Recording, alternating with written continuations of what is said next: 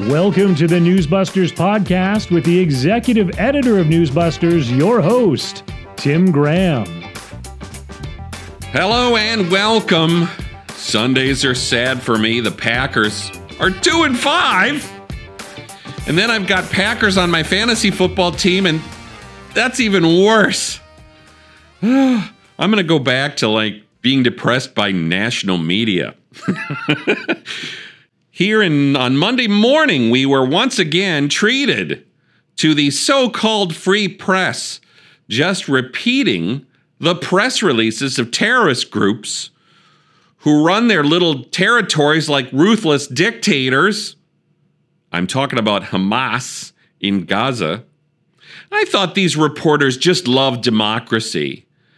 But with Israel versus Hamas, they favor the side that hates democracy, especially when Jews get to vote, which makes them almost as mad as Jews being allowed to live. The AP headline this morning, Gaza receives largest aid shipment so far as deaths top 8,000 and Israel widens military offensive. Yeah, the notable part there is the 8,000 death count. Who is that? Let's guess. Paragraph 2.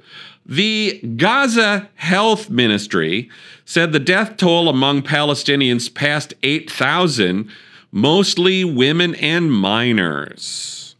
Mostly women and minors. Nope, sorry, haven't gotten a militant yet. Those Israelis are awfully inept. They're only killing civilians, if you listen to the Gaza Health Ministry. Now, you're looking at this AP byline from Gaza, and I don't mean to sound, prejudiced, but the byline is by Wafa Sharafa, Sami Magdi, and Karim Chehayeb. Now, I guess that's where you find your reporters who are already based in the Middle East. But we have this problem that when you hire reporters in the Middle East or videographers, like the Hitler-loving videographer at the New York Times, a lot of times when you hire people for dangerous work in the Middle East, you get neo-Nazis or, Hamas supporters. You at least get this sort of thing where Hamas is treated like, just any other politician, Yes, I took a look. I found a Twitter account for Karim Chehayeb. Recent tweets, October 25, Karim from Lebanon. Hezbollah leader meets with senior Hamas and Palestinian Islamic Jihad figures. A leader meets with figures. They're not even militants. It could be a leader of the Democrats and a figure in the Republican Party, the way this guy's describing it. Their goal was to achieve, quote, a real victory for the resistance in Gaza and Palestine, unquote. Halt Israel's, quote, treacherous and brutal aggression in Gaza and West Bank. Okay, Kareem, how about the treacherous and brutal aggression after Hamas slaughtered thousands of innocent people? Context? Who needs that? Kareem tweets October 29. This is on Sunday. More of the same. Hezbollah Secretary General Hassan Nasrallah speaks next Friday. It will be the Lebanese leader's first public address since the start of latest war in blockaded Palestinian Gaza Strip. Dozens of Hezbollah fighters have died in ongoing clashes with Israeli troops this past month. So here in this one tweet, the lead terrorist of Hezbollah is a secretary general. He's the Lebanese leader, and the terrorist forces are just Hezbollah fighters. Bill D'Agostino has a new video for us at Newsbusters under the headline, Why Are Journalists Knowingly Helping Hamas Spread Propaganda? Now, we had a little bit of internal discussion about, can I say knowingly? It's like, yes, obviously. They know who Hamas is. They certainly know when they say the Palestinian Health Ministry or the Gaza Health Ministry. They know who this group is, and yet they present them as an authoritative source of information in Gaza. Just listen to Bill's medley. It might make you just a little bit sick. The health ministry in Gaza, run by Hamas, says more than 7,000 Palestinians have been killed. NBC News now learning between 200 and 300 people were killed in a bombing targeting a hospital. That's according to a spokesperson for the Palestinian Health Ministry. Palestinian health authorities say the hospital was struck by an Israeli attack. Hamas is saying that this was the Israeli Defense Force. That is what many people here believe. What the Palestinian government is calling a war crime. A direct hit from an Israeli airstrike. This hit on the hospital. Directly hit by an Israeli strike. The hospital strike. There is a sort of both sides pointing the finger at one another. This kind of death toll is not what you normally associate with Palestinian rockets. Hamas does not have the kind of munitions that could do this kind of damage. Hamas officials say the death toll in the Gaza Strip is now over 6,000. Hamas says Israeli airstrikes have killed more than 7,000 Palestinians. Hamas says Israeli strikes in Gaza have killed almost 50 hostages. According to the Palestinian Health Ministry. According to the Palestinian Health Ministry. According to Palestinian health officials. Palestinian health officials. According to Hamas officials. According to Hamas officials. We spoke to a senior Hamas official. That's not only according to Hamas and Palestinian authorities on the ground in Gaza, but that's according to international rights groups, according to people we've been speaking to. New reaction to President Biden's visit to the Middle East from a spokesperson from Hamas. There are instances in the past where the Israeli military has said things in the immediate aftermath of an incident that have turned out not to be true in the long run. In the blog that came with this, Bill underlined that MSNBC's reporter Raf Sanchez was featured on the Nicole Wallace Liberal Wine Mom Story Hour, if I may borrow from Curtis. And he said there are instances in the past where the Israeli military has said things in the immediate aftermath of an incident that have turned out not to be true in the long run. Guess what, Sanchez? In this particular case of the supposedly Israeli airstrike hospital, Hamas has turned out not to be true in the long run. As Bill concluded, these reporters aren't stupid. They know who Hamas is. Apparently, they just don't care that they're citing a terror group with a storied history of inflating death tolls by several orders of magnitude in order to garner public support. Yes, that is the Newsbusters' point in all of this, is that you can't simply use them like they're an objective source of information. But they're all doing it. I guess they can do it. But it's especially outrageous that after years of being lectured by these so-called disinformation specialists in the major media, they're now spreading disinformation on behalf of Hamas. Networks like MSNBC that told us Hunter Biden's laptop had all the hallmarks of Russian disinformation. Yeah, their daily reports bear the hallmarks of Hamas disinformation. Why don't they go out and find people in the American intelligence community who will tell them who Hamas is and who actually bombed the hospital or the hospital parking lot? Curtis Houck has a piece on Newsbusters on Benjamin Goggin, who is a deputy tech editor at NBC News. Steve Guest, who works for Ted Cruz, tweeted, Ben Goggin is a Hamas defending editor who allegedly is an expert in quote-unquote extremism. For the better part of the last month, he has been routinely laundering propaganda for a terrorist organization. And then we get another AP headline about an anti-Semitic mob looking for Jews. You can't have Jews flying in from Israel. The AP headline was, Crowd storms Russian airport to protest flight from Israel. Even People magazine did better than that. Their headline was, "Crowd storms Russian airport looking for Jews." Still just a crowd. It's not even yet an angry crowd. Later, some people had anti-Semitic mob. That would be a little closer. AP did eventually change this headline to throw in the words anti-Semitic riot. But Benjamin Goggin has been writing articles like this.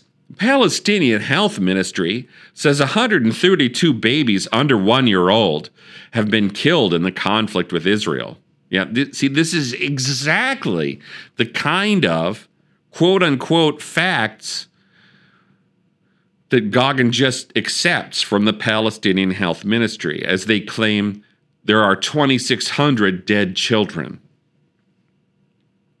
Here's what Goggin is saying overall. This was one tweet that I think underlines the whole thesis. The report illustrates an information crisis facing Gazans. Only Hamas-run authorities could possibly provide such data, but critics say it's inherently untrustworthy because it's coming from a Hamas-run org. Meanwhile, journalists are still not being allowed in Gaza. So he's openly making a case that we should all rely on Hamas-run authorities for our data. Somehow it can't be argued that they have a history of lying. It also can't be argued that they're especially going to have a history of lying about the Jews they want to kill. One of the things that journalists do is they imply authority to the sources they want to endow with authority, while they seek to damage the credibility of people they just can't stand. I mean, you could go back to the Hunter Biden laptop. That had to be discredited. It doesn't matter what's actually on the laptop. It's coming from Bannon and Rudy Giuliani. We don't have to actually look at the information. We just have to tell you who actually has the laptop. Well, guess who else had the laptop? The FBI. But the FBI really didn't want to share. Isn't that interesting? So, in the current context of news, it is not inaccurate to say that journalists in America are more willing to accept press releases from terrorists than they would ever accept a statement from Donald Trump or other Republicans or their idea of, conservative talk radio wackos. Take, for example, Mark Finkelstein's latest piece at Newsbusters from Morning Joe, where George Conway, Mr. Kellyanne Conway, is soothing those savages on MSNBC by predicting Trump will spend the rest of his life in jail.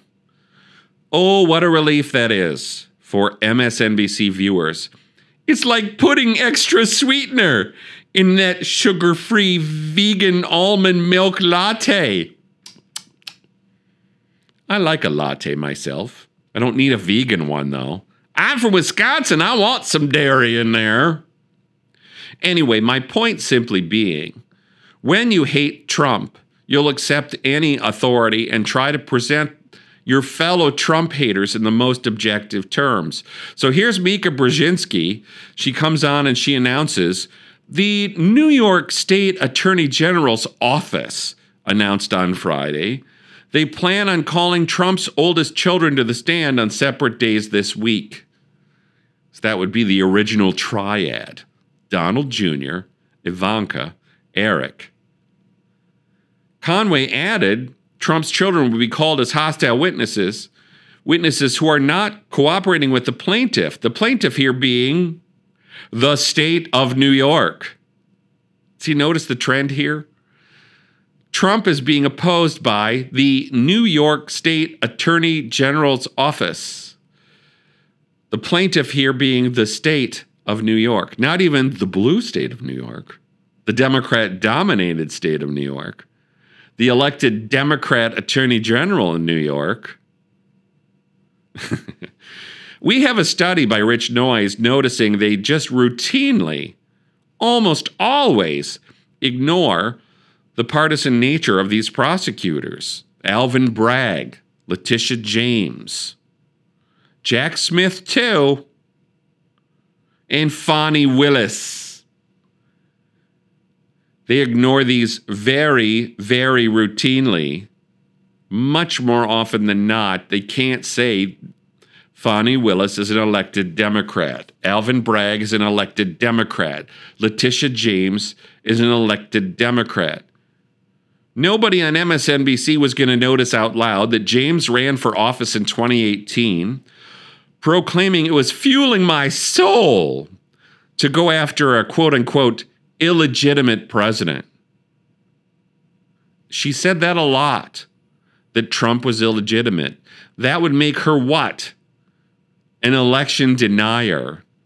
Now, there's this funny PolitiFact article I found trying to put a Trump video earlier this year in quote-unquote context.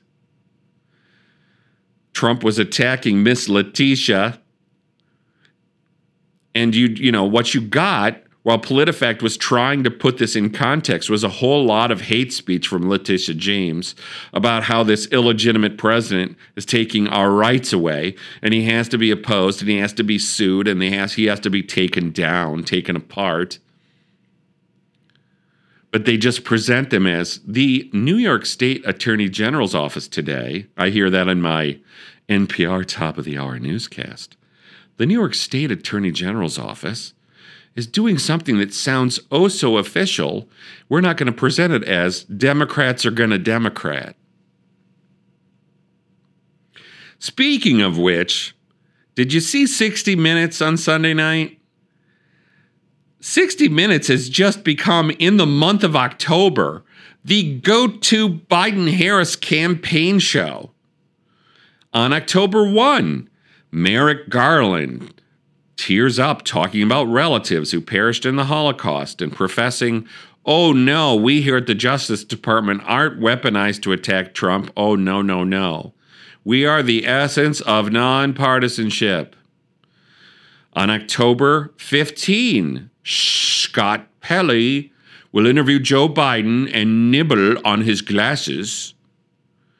Then on October 29, they assigned Bill Whitaker, their black correspondent, to interview Kamala Harris. Bill Whitaker, this was a pile of softballs, but Brent Baker isolated this particular line, which is pretty puke-tastic. If politics is a game, Kamala Harris has proven herself to be a savvy player, forging a career that has gone from one first to another. Oh yes, so she was the first black woman to be a DA, and she was the first black woman to be Attorney General of California. She's the first black woman to be a senator from California. She's the first black woman to be the Vice President of the United States. All right. She's obviously successfully promoted herself in her career. Does that make her a savvy player? Is savvy player the word you use for her right now? Has she been a savvy player on the border? Has she been a savvy player on gun violence? I mean, name an issue. Has she been a savvy player in preventing the end of Roe versus Wade? Is she preventing inflation because she's a savvy player? And then, of course, Whitaker does this whole thing like, does being a woman of color that has all these firsts, is that added pressure? That's considered somehow a logical question to ask. I mean, that is the ultimate. Like, you just watch these shows and you're like, oh, aren't you nice? Now, there was a couple things in there where Bill Whitaker thought, well, gosh, we've got to ask something that acknowledges reality. I mean, they started with the sort of the White House points, like, what say you about Israel and Ukraine? They run through that for a while. They eventually get to politics. So Whitaker says to her, a recent CBS poll found at the beginning of President Biden's term, 70% of young people under 30, said he was doing a good job. Now it's less than 50%. Why is that? What's going on? See, that's the nature of softballs is, I'm a moron. I have no idea why Biden's numbers went down. I don't know. Just because a box of Wheaties is $8 and there's illegal immigrants sleeping all over the streets of New York doesn't mean the things are going badly.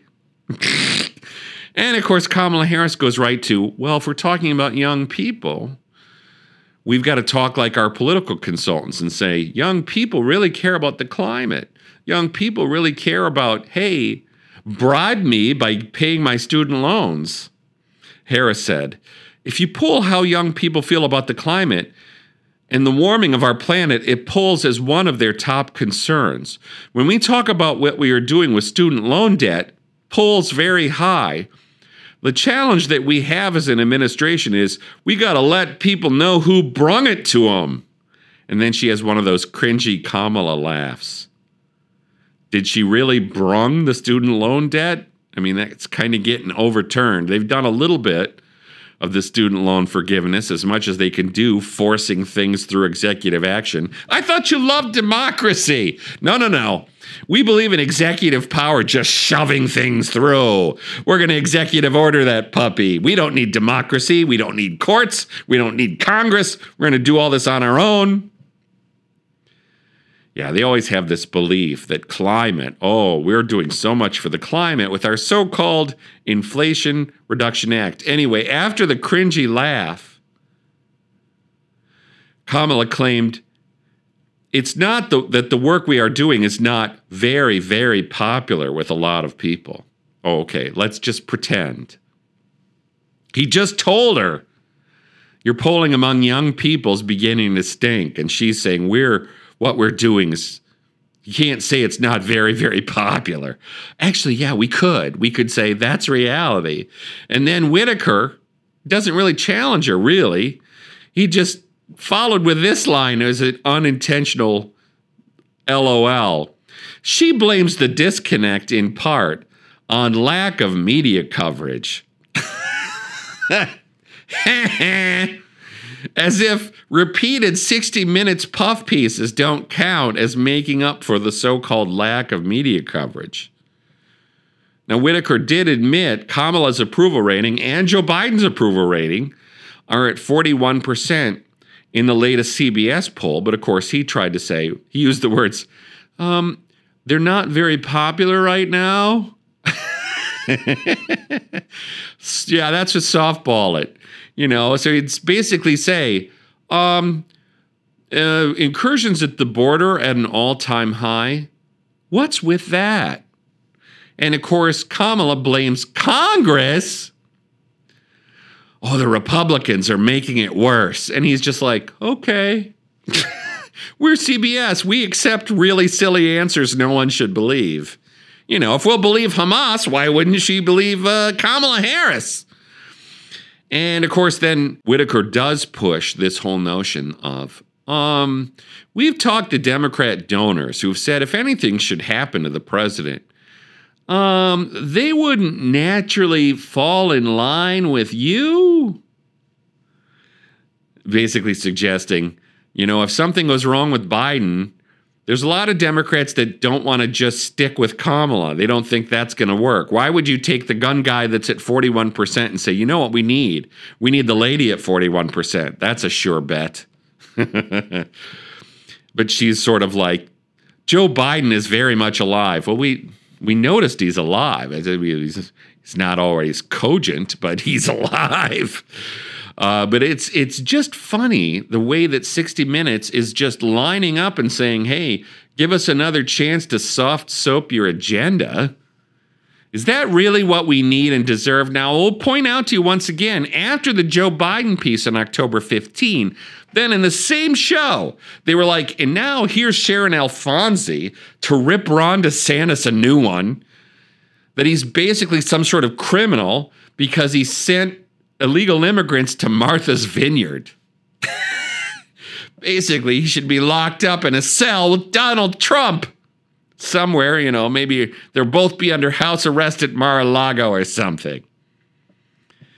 I don't know why these people expect They should be taken seriously. Now, we did a couple things over the weekend. Clay Waters did the New York Times. I handled the Washington Post. But both newspapers, of course, hate Elon Musk taking over Twitter. And on the 1-year anniversary, it's a crappy anniversary. Everything has gone wrong according to our pre-selected experts. And of course, a lot of those experts are people Elon Musk fired. Oh, they're not disgruntled sources at all. They're not the sort of people that suppressed everything that might make Biden look bad is going to say, oh, well, now everything's bad. There's so much misinformation now out there because everybody knows the Hunter Biden laptop is real, I guess. But yes, the thing that upset them the most in the Washington Post story is Twitter removed the mainstream media. You're not the mainstream media. They don't have that pride of place as the blue check place you get your information. Now people can just buy a blue check. Yeah. Well, and you can fuss about that, is that the blue check used to be supposedly giving you an authority. The question is, did you deserve it? But as we know, all of these social media companies, including Google and the TikTok and the whole 9 yards, believe that the Washington Post, the New York Times, ABC, CBS, NBC, NPR, PBS, CNN, they can lie their faces off about Israel bombing a hospital, and they're still 100% reliable. Anybody that's trying to imply that's not the case, well, they must be ruining Twitter. So to see the way that's all lining up, that's why you come to Newsbusters. We'll keep you up to date once, twice, 24 times a day. Thanks for listening.